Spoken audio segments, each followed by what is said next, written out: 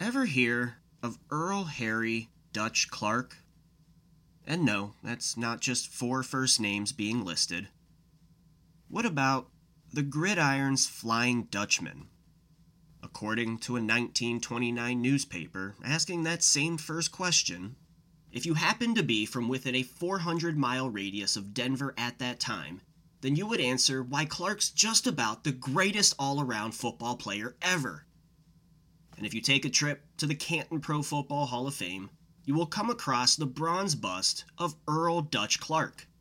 When you do, you will likely see reference to his 1935 NFL championship win with the Detroit Lions, his 6 All-NFL selections in 6 straight seasons played, and his 3 scoring titles as either the quarterback, tailback, or kicker for the Portsmouth Spartans and Detroit Lions. There might even be reference of Dutch being the best and last drop kicker in football, a lost art from the origins of the game. Maybe even see a quote from a rival coach that once said, if Dutch stepped on the field with Red Grange, Jim Thorpe, and George Gipp, Dutch would be the general. And there may even be a story about being part of the 1936 Lions' famed infantry attack that set an NFL team rushing yards record, an overall record that stood for 36 years, until the undefeated Dolphins ran for more. And their per-game average of 240 yards is still number 1 all time, with his 1934 team still 9th on that list. Then at the age of 32, after the 1938 season, Dutch's pro football playing career ended, for good that time, though not entirely by choice, and not before being one of the last player coaches in the NFL to serve as his team's head coach while also playing. Tom Landry and Dan Reeves after him were only assistant coaches. Prior to the 1937 season, Dutch's last playing full-time, he had been named the Lions head coach, a tradition from the early days of football and sports in general, and pretty famously for the city of Detroit back then. In the first college football game played, and for the first decade plus, the captain of each squad was also considered their coach. Then as football evolved, it long kept the tradition of the game not being coached from the sidelines. In fact, early rulebooks in Dutch's era and before specifically prohibited sideline coaching. Coaches were instead motivators, and more importantly, teachers of the game, like the late 1800s, when the early Ivy League players traveled across the country as coaches, teaching the game to colleges' first fielding teams. Those rulebooks were also clear that football was considered a game to be played by the players, using their own muscles and their own brains. The term field general as a quarterback comes from this old practice, and Dutch ran the show as brilliantly as anyone else of his time. He was considered the best, and the prototype for both a field general and a true dual, even triple threat quarterback. In college, before the forward pass became what we now know, Dutch ran what was considered then to be a highly developed passing game. Then, towards the end of his career, sports writers looked back on him as being the greatest back of all time, which at that time, there were essentially 4 positions on offense considered to be backs: the quarterback, the halfback, the fullback, and the tailback. Some backfields would contain one or more of each. All of them had the job of running the ball, sometimes even passing the ball, or being the recipient of a pass, and if doing none of those, blocking for the back who was, but generally just one quarterback.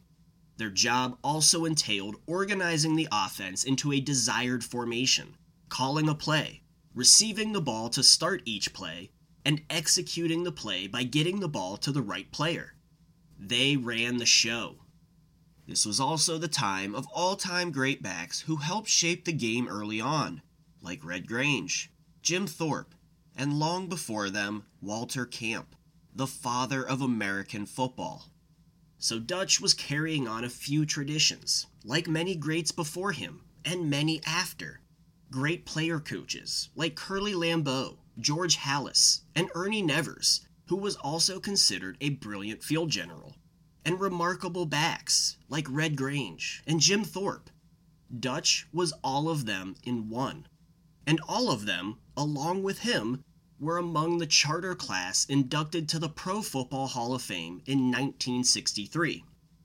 These stories, traditions, and more are among those you will find when it comes to the legend of the Gridiron's Flying Dutchman.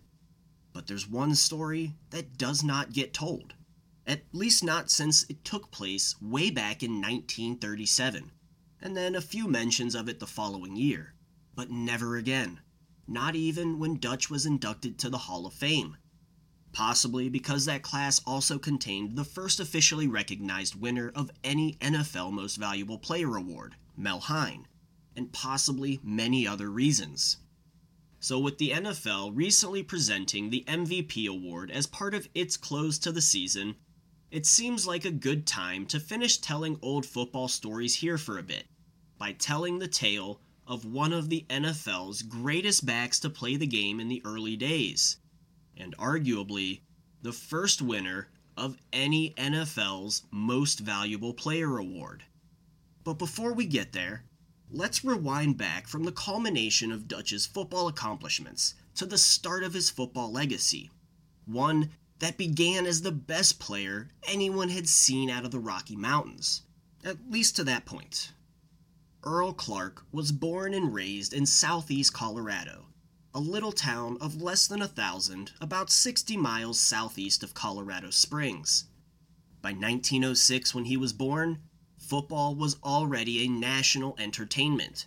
More than 150 schools fielded teams that year, and it was the first with the newly legalized forward pass, something Dutch himself would later have a part in the growth of. Football had even spread west by then. The Rose Bowl had its first edition played 4 years prior in 1902, and there were around a dozen teams between the Rocky Mountains and West Coast. In fact, the first Rocky Mountain school to play football and furthest west at the time was Colorado College in Colorado Springs. The school recognizes a game played in 1882 against the Sigafoose Hose Company, a local group of volunteer firemen. And some even claim there were 3 games played that year, 2 against Sigafoose and 1 a loss to a local high school. That, of course, was not uncommon for the time, though, as it was only the 14th year intercollegiate football games had been played, or 7th if counting from the first game with rugby rules universally adopted, or 10th since the founding of the Intercollegiate Football Association. In any case, there were also only around 25 schools in the country playing interscholastically, and this was before there was funding or boosters to pay for teams to travel around the country, so they had to find opponents somewhere. The state of Colorado then saw its first intercollegiate football match 2.5 years later in the spring of 1885, a game in which Colorado College beat Denver University 12-0. And football would soon spread to the West Coast, when the University of California, Berkeley fielded a team and played 9 games in the spring of 1886. They would end up opening the 1920s as arguably the best team in college football, with national championships claimed in each season from 1920 to 1923. So the game was spreading west and becoming popular in the Rockies. By 1890, 4 Colorado schools had fielded a team, one of those the University of Colorado Silver and Golders, and together formed the second football conference in history, the Colorado Football Association. The CFA would fold 2 decades later, but its members founded the Rocky Mountain Athletic Conference, a conference that still exists, and the one in which Dutch Clark would play his college ball. All that to say, as Dutch grew up, Colorado and the Rocky Mountain area was no stranger to the game of football, and according to accounts of Dutch growing up, he was a sensational all-around athlete, the best in the state. At Pueblo Central High School, Dutch was an all-state selection in both football and basketball, multiple times each, won conference championships in both, even had an All-American selection in basketball after playing in a Chicago tournament. And in track and field, he set league records for both the high hurdles and discus. Even then, his football teams were referred to as having fast, machine-like organization, He led his team to the state semifinals in both his junior and senior seasons, unfortunately losing to La Junta both times. And in his final high school game, the Galloping Dutch, as a newspaper referred to him at the time, took a kickoff 85 yards for a touchdown, scoring his team's only points and sending the crowd of 6,000 into an uproar. After graduation, he went to Colorado College and did a lot of the same. His freshman year, he was a sensation for the Frosh football team and was the mainspring of the basketball team that won the East of the Rocky Mountain Conference but lost in the championship game. Then for his sophomore year, he became a starter on the varsity football team, though not the quarterback yet. In high school, he was selected to the All-State team as a halfback, and going into the 1927 season, expected to start at the same. By season's end, he was a unanimous selection for the All-Conference team as the fullback, and newspapers were starting to compare him to Red Grange, who was also a national star in football. Grange had been the first ever unanimous All-American selection in 1924, with all 6 selectors choosing him. He appeared on the cover of Time magazine in the fall of 1925, and even then was considered by some to be the greatest running halfback of all time. And regardless of what the game looked like, there were over 50 years of backs to choose from at that point. Then immediately after the 1925 college season ended, Grange announced he was going pro. Reportedly hours after beating Ohio State, he signed with the Chicago Bears and went on a 2-month barnstorming tour around the country to help raise the popularity of the pro game, and according to some stories, make a good amount of money while doing so. So Dutch was already being compared to the greats of the time, and had led Colorado College to a conference championship game in the 1927 season. Unfortunately, another championship-caliber team for Dutch that came up just a bit short. That year was also the first sighting in newspapers of the nickname that would stick with him the rest of his life, the Flying Dutchman. A name made popular 2 decades earlier by baseball legend Honus Wagner, also because of his superb speed. Dutch's speed and shiftiness were referred to as dangerous in a broken field, but he could also plow the line almost as well, and he was considered an accurate passer for the time, which worked well with his then head coach Bully Vandegraff's aerial attack, Bully being an Alabama favorite, the state's first All-American in 1915, and now in the Alabama Sports Hall of Fame. After proving his ability on the football field his sophomore year, Dutch went on to continue doing the same in both basketball and track and field. He was the school's only 3-sport letter winner that year.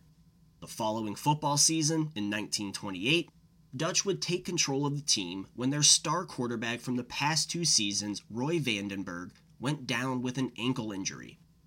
At that point, it was reported that Dutch and Vandenberg made up 90% of the team's offensive attack, and expectations with Vandenberg out were that CC's hopes had taken a decided slump. Dutch would go on to effectively be 100% of the team's offensive attack from then on. He would end that season with an All-American selection from the Associated Press as the first-team quarterback, the first player out of the Rocky Mountains to get a selection as All-American.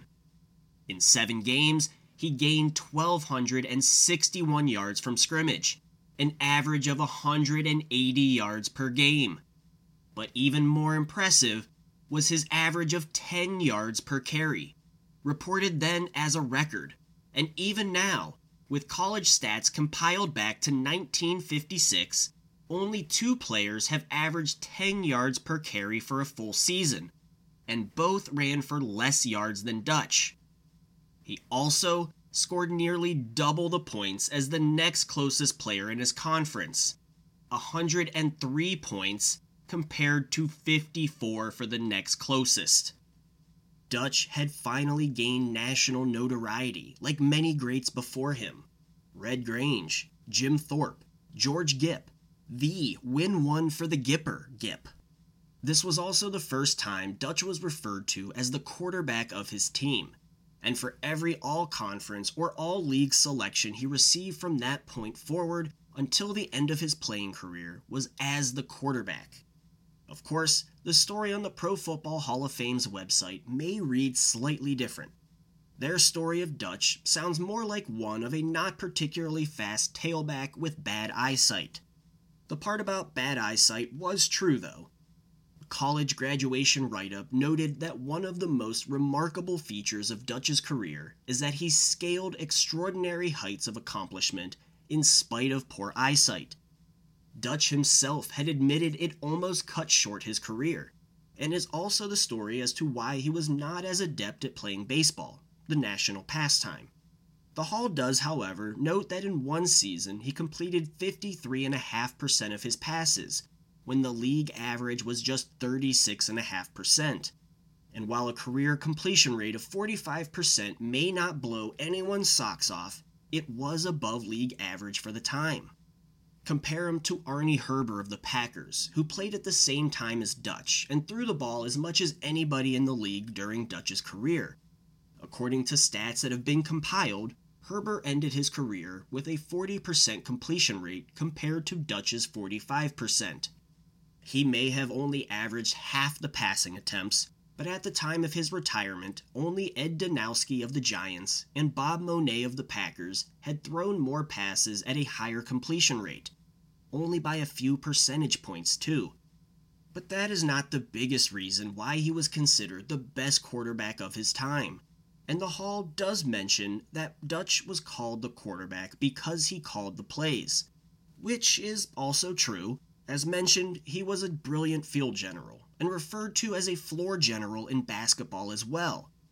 But in my opinion, saying he was only called the quarterback because he called the plays is a disservice to the players who paved the way for both the greatest field generals in history and the mobile quarterbacks that have always been a thrill for fans to watch, and is now to a degree the model for a typical quarterback, albeit maybe not traditional.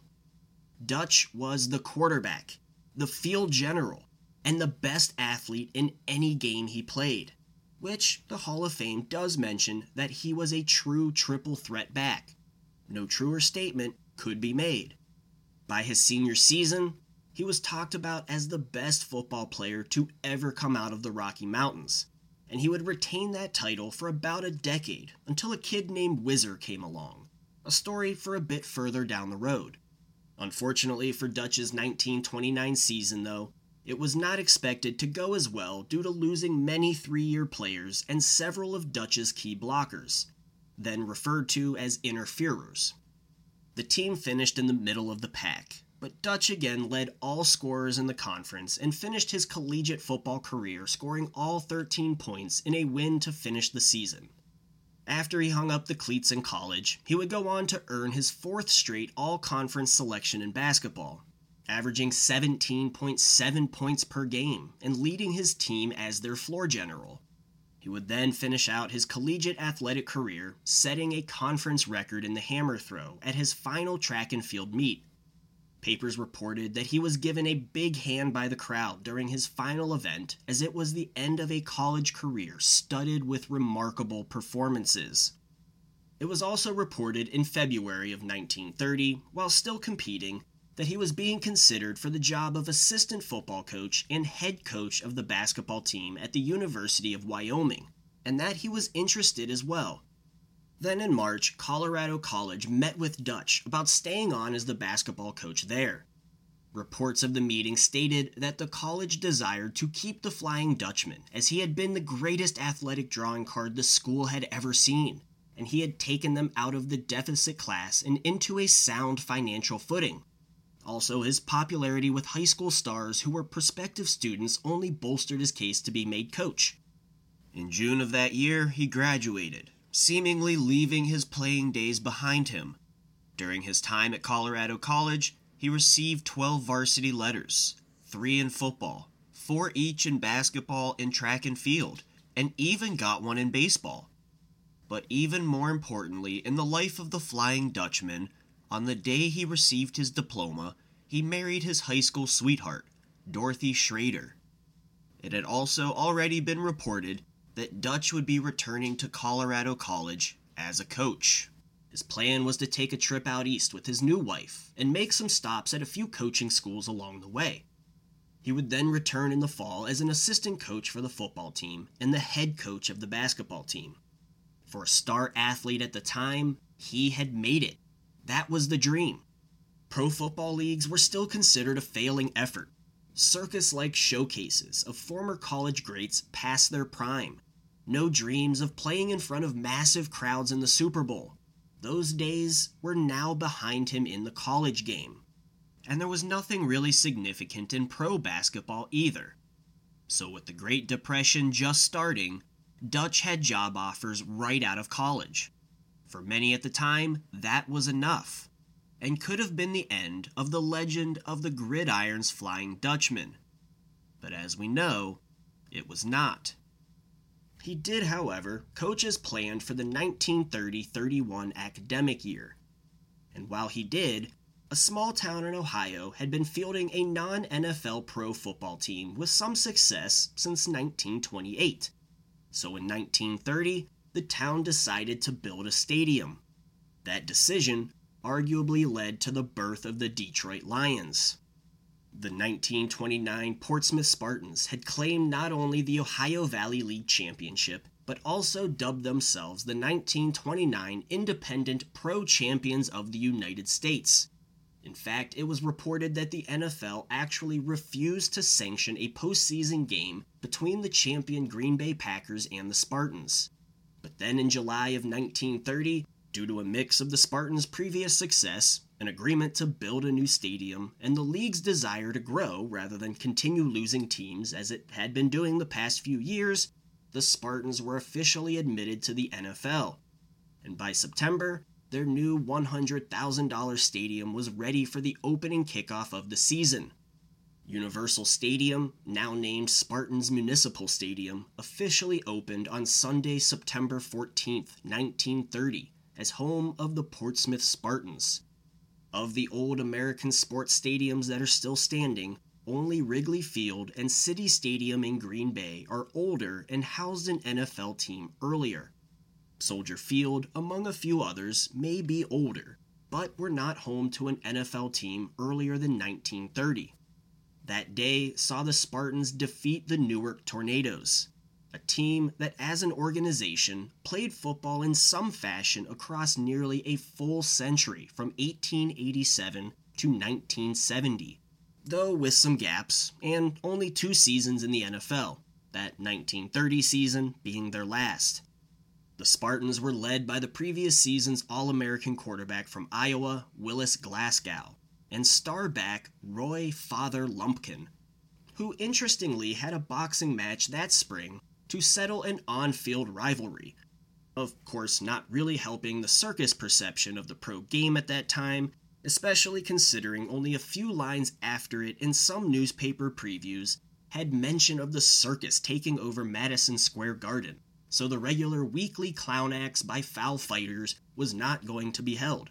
That would have been the third version of Madison Square Garden.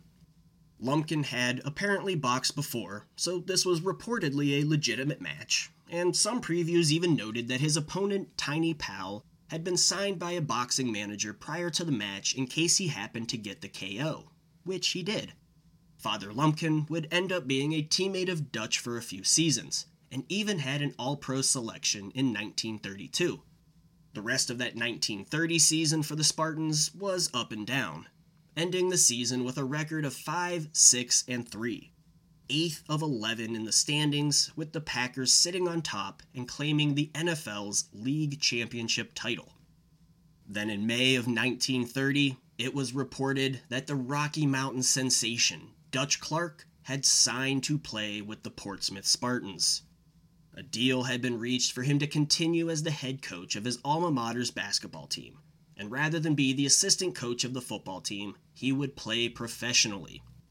So on Sunday, September 13th, 1931, the Flying Dutchman made his professional football debut, and as the substitute quarterback, led the Spartans to a 14-0 victory over the Brooklyn Dodgers.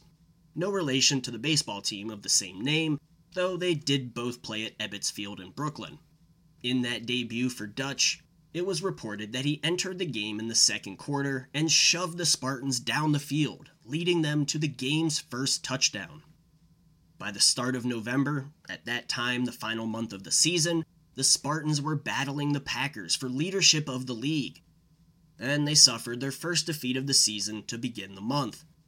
That loss to the Giants, though, was without Dutch, as he had been unable to play due to what was reported as a twisted knee, just one of the many examples in his career about how valuable he was to his teams.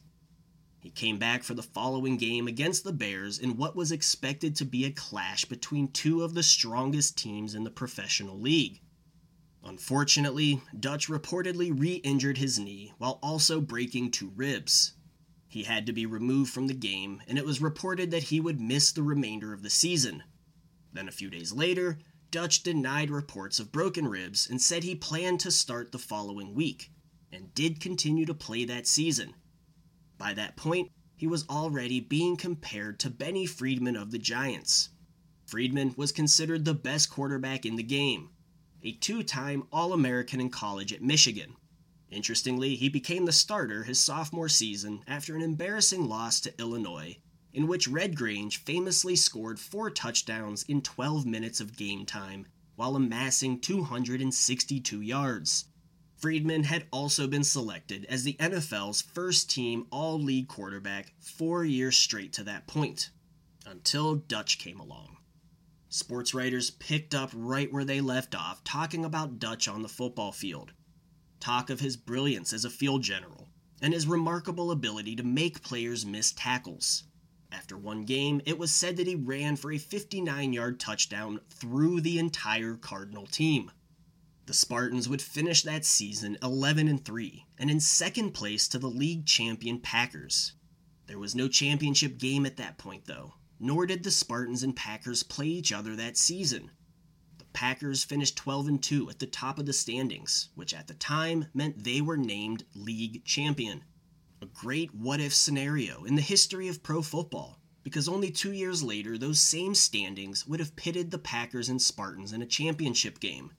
Portsmouth had the stronger defense that season, but only slightly, allowing 10 less points to be scored over the same number of games. However, that Packers offense was a dominant one, outscoring the Spartans with the number 2 offense 291-175. Individually, though, Dutch was selected to his first All-League team. Like the All-American selections in college, there were a few All-Pro selectors back then too. That era had brought with it a craze of everyone wanting to determine who was best in football. The 1920s saw numerous selectors be some of the first to name college football national champions. And while the first All-Americans in college football date back to 1889 when Walter Camp made his selections, the 1920s saw numerous news organizations get in the game of doing the same. Both the Associated Press and United Press began their selections around 1925, a season that saw 8 All-American selectors. By 1931, both would also be making NFL All-League selections, and many of the selectors worked with players or coaches in the league to make their picks, like Red Grange making selections for the 1930 season, or the polling of league coaches being conducted by the mid-30s, and the selections from those days for the All-League or All-Star Pro Team, or as it was sometimes referred to, the Mythical 11, are generally considered the predecessor to the modern All-Pro Team, and counted as such. So in 1931, the AP named their All-League selections with Dutch as one of the backs named to the team, Benny Friedman as well. But the United Press had Dutch selected as their first-team quarterback with Friedman on the second team, and his star would begin to wane after that point, but he would go on to be inducted to the College Football Hall of Fame in 1951 and finally inducted to the Pro Football Hall of Fame in 2005. In 1931, however, Dutch was the new star, and reports at the end of that year praised him for finally convincing skeptical Easterners of his all-around ability. He had produced, and he was once again compared to the greats before him. Greats like Friedman, Ernie Nevers, Jim Thorpe, Bronco Nagurski, and yet again Red Grange. Nagurski actually being a year younger than Dutch, but had entered the league the season prior and also produced, and together with Red Grange would end up meeting Dutch Clark's Spartans the following season in one of the most important games in the league's history. Unfortunately, Dutch would be missing for that game. The 1932 Spartans were expected to be strong contenders. Season previews reported that age is creeping up on the Green Bay squad, who had claimed 3 straight league titles, and that Portsmouth looms formidably. Dutch was referred to as a star during this season, and in the first matchup with the Packers, despite losing, he was mentioned as the outstanding player of the game. And later that season, in December, he led the Spartans to a victory over those same Packers to take a lead in the standings. He scored 2 touchdowns and 13 of his team's 19 points in their shutout of Green Bay. At the end of the season, Dutch had been named the first-team All-League quarterback once again. His Spartans were also in a tie at the top of the standings with the Bears. Chicago was 6-1-6, and the Spartans 6-1-4. Both of their matchups that season ended in a tie. And back then, ties, which happened more often, did not count towards the winning percentage, only wins and losses. So the Bears and Spartans were considered to be tied at the top, each with a record of 6-1, and a higher winning percentage than the Packers, who finished 10-3-1. Also, in both of their final matchups with the Packers that season, the Bears and Spartans had beaten them. Seeing this potential problem brewing, the league had agreed to hold a postseason matchup in the event of a tie in the standings at the end of the regular season. The potential playoff game was announced on Monday after the Spartans beat the Packers in that second matchup, and the date tentatively set for December 18th, if necessary, to be held probably at Chicago. This was also only a few weeks after league president Joe Carr stated that the 1932 season had been one of the best years financially and in popularity. At a time, it was being reported that college football had been taking it on the chin as far as attendance and gate receipts were concerned. So it was no wonder the league wanted to ride that wave of popularity as far as possible. And what better way to do so than a possible championship game with Red Grange and the Bears against Dutch Clark and the Spartans, the 2 hottest teams in pro football and the 2 biggest names in the game, plus Bronco Nagurski, another great whose name has carried on throughout time. And a tie at the top of the standings is exactly what we got when the Bears beat the Packers in the final game of the season. That game, of course, has been subject to some question marks, as it was the only game to take place that week, seemingly willing the standings into the result the league wanted. And after a game played in a Chicago blizzard, which benefited the running attack of the Bears, the league got their matchup. The Spartans and Bears would meet in a final deciding game of the season to determine the champion. They had even agreed to utilize a sudden death overtime if needed. And due to the blizzard, the game was going to be played inside Chicago Stadium, where the Blackhawks played and later the Bulls would as well. The NFL's first indoor football game. The only problem was Dutch had already traveled back to Colorado and begun his coaching obligations for the basketball team. He was not going to be at the game. In fact, some reports indicated that the Flying Dutchman has probably played his last game of football. Again. At the time, Dutch stated in an interview that playing pro football was a tough racket, especially playing 60 minutes a game, which was the standard back then due to substitution rules. And he said it was making an old man of him. He was 26. So the Spartans played without him. The Bears won, and that game contained a disputed call that led to a rule modification changing the sport altogether. The modern forward pass from anywhere behind the line of scrimmage. Rather than 5 yards behind it, like Spartans head coach Potsy Clark argued Bronco was not for the Bears' game-winning touchdown. Spartans players decades later would still claim that Bronco was not 5 yards behind the line, but the referee ruled the pass was legal and the Bears would go on to win. The following offseason, the league changed the rule, which has been referred to as the Bronco-Nagurski rule, and some have argued that change finally made the game the one we know today, something said many times for many different rule changes. But Dutch would not be there to see the benefits of it, at least not at first.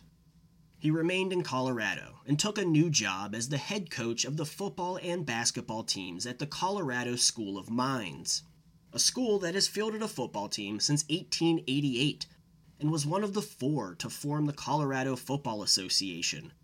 They still field a team today, and this past season in 2023 played in the Division II National Championship game. So the 1933 NFL season took place without Dutch. Initial reports were that he could possibly return for the final month of the season, but he didn't. And not only did that season see the new forward pass rule, but due to the popularity of the impromptu championship game the year before, that season also had the first officially scheduled NFL championship game. Headlines for the game read, "Brilliant aerial attack stops New York Giants." The Bears won their second straight pro football crown by a score of 23-21 in front of a reported 30,000 fans. That season also saw the United Press make the claim of selecting the real All-American team regarding their All-Pro list. And to bolster the claim, they had 4 of the 10 head coaches in the league voting on the team. By 1935, the Associated Press would have all the coaches voting for their All-Pro team. Before that, though, it was announced in March of 1934 that the Spartans had been sold. An organization in Detroit had bought the team, the coach, and many of the players. So the team was moving, but more importantly, it was announced that Dutch Clark was going to make his return to pro football, though now as a Detroit Lion. And that first season could not have started off any better. Their defense did not allow a single point to be scored until November. 8 straight shutouts to start the season. Looking at the offensive box sheet, someone may think Dutch got off to a bit of a slow start, but all reports were the same about Dutch's leadership on the field. Smart generalship on offense led by the Ty Cobb of football, at least according to reports of what Detroit fans were saying. Ty Cobb, of course, being the legendary Tigers baseball player from the early 1900s, who was also a player coach for the latter part of his career in Detroit. So pretty high praise coming from Detroit fans for his first year playing in the city. Then a week after Dutch's 28th birthday, he went on a 4-game stretch reminiscent of his All-American season in 1928. He ran for 480 yards, averaging 10.9 yards per carry, and scored 6 touchdowns over that span. And in one of those games, completed 6 of 7 passes for 107 yards. Then the first loss in Detroit Lions history, not franchise history, came in late November to the Packers. After 10 straight wins to start the season, they lost 3-0, and according to the Detroit Free Press, Green Bay outplayed them in every department and dashed Dutch's title hopes as well. But the Lions still had some hope left with the undefeated Bears coming to town for the first ever NFL Thanksgiving Day game. Another tradition from the early days of college football when Princeton and Yale would meet on Thanksgiving Day. The first of which took place in 1876 at the St. George's Cricket Grounds in Hoboken, New Jersey. In 1880, the game moved to the original Polo Grounds in New York City, and by 1890, it was reported that 25,000 people were in attendance for the game that year. Dutch and the Lions carried on that tradition and played in the first ever Thanksgiving Day game of professional football, a tradition that still carries on today. That game was broadcast on the radio by NBC as it had gained national attention, and it saw a reported crowd of 26,000 as the largest crowd to see a football game in Detroit to that point. Unfortunately for Dutch, it was reported that he was playing on an injured ankle that could scarcely bear his full weight. He would still lead the Lions on an early touchdown drive and eventual fourth-quarter lead, but they would give up that lead on a Bronco-Nagurski touchdown catch late in the game. Some considered that Thanksgiving Day matchup the real championship game of the season, at least until those undefeated Bears lost to the Giants in the NFL championship game. Not unlike Eli Manning and the Giants beating the undefeated Patriots in Super Bowl 42. Those Giants were led by Ed Danowski and future Hall of Famer Ken Strong, and they ended the Bears' run of league titles, at least for a few seasons. Also at an end was Red Grange's career, as he had announced his retirement from pro football prior to the game, though he had only played sparingly that season due to the emergence of Beatty Feathers, who had been the first player to run for 1,000 yards in a season, and he was only a rookie. So the galloping ghost was gone, leaving the Flying Dutchman alone as the last remaining back from the list of guys he had been compared to throughout his career, and that Red Grange was being compared to at the end of his career. Benny Friedman, Ernie Nevers, Jim Thorpe, and George Gipp. Now Red Grange was joining them and leaving the game.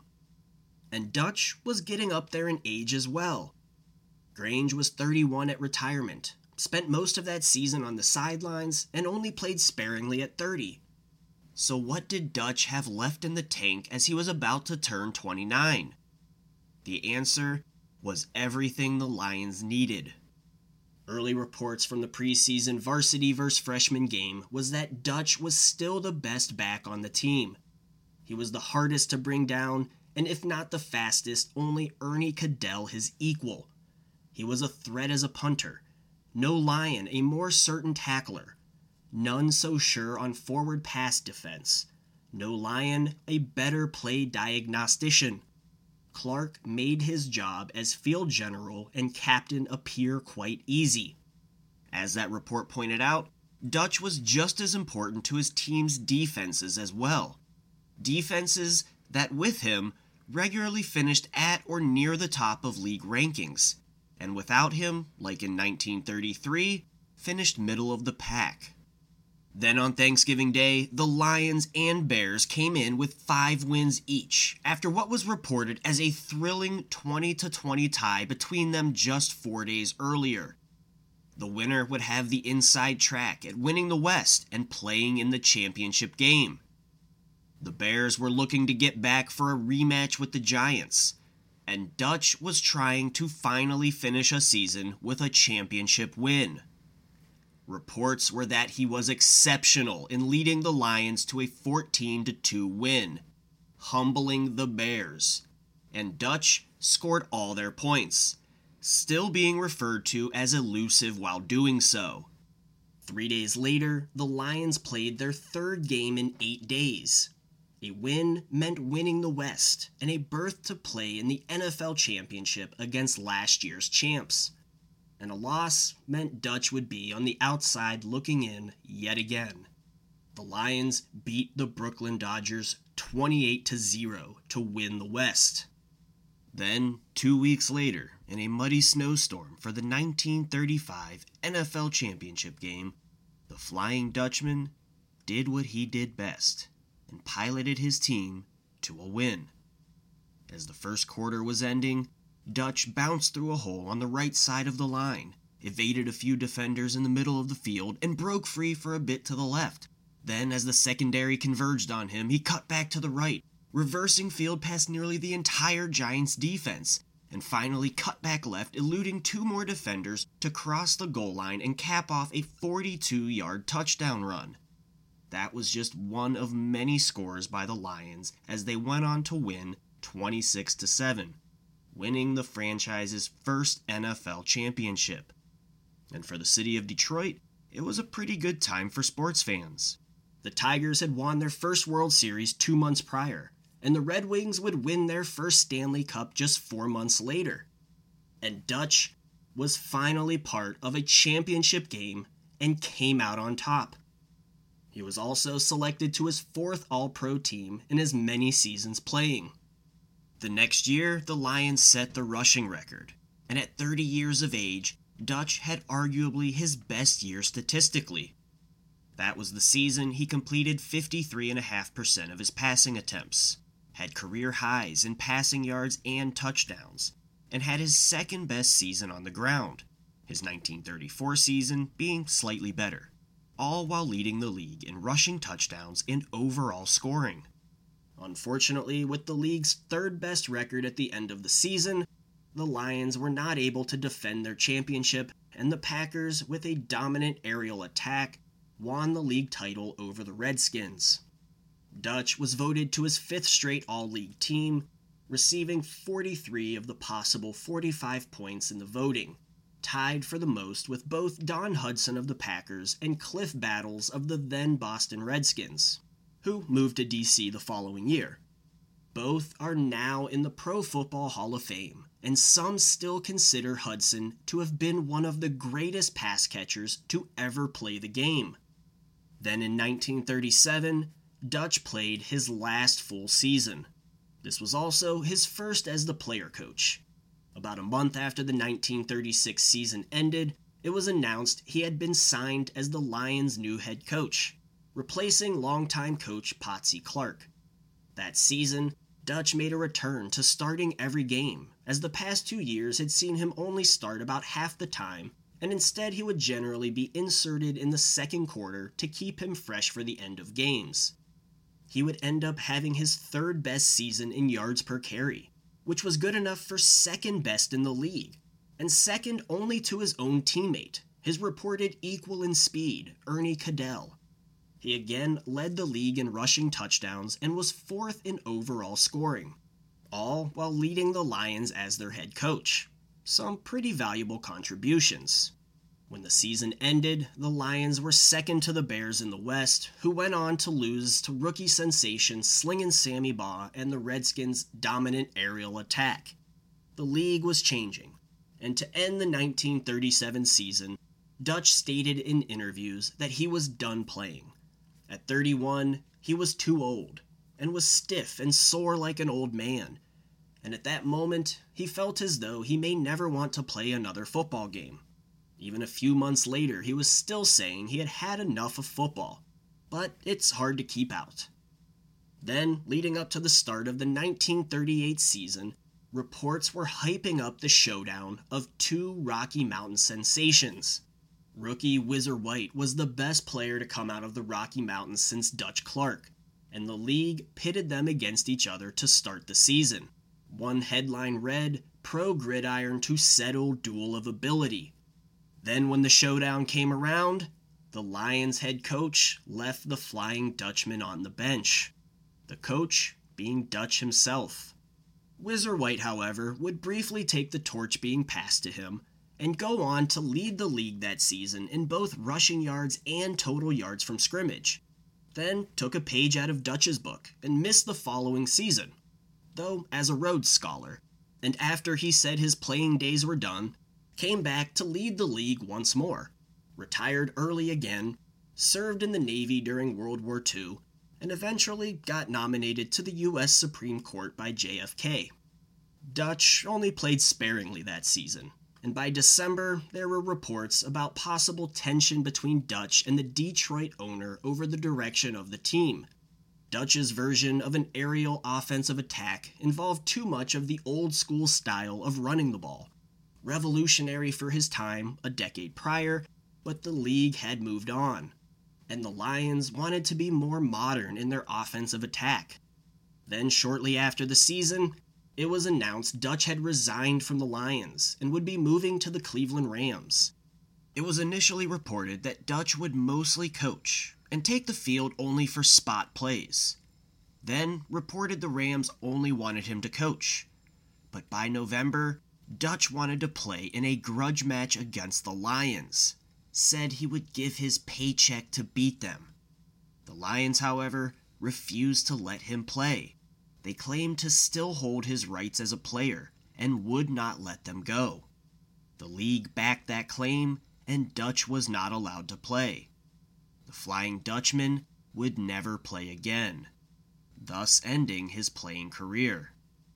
That year, 1939, also saw the start of the Joe Carr Memorial Trophy, given to the league's most valuable player. The decision for that had been made at a summer meeting between the league's new leadership and the team's owners and coaches.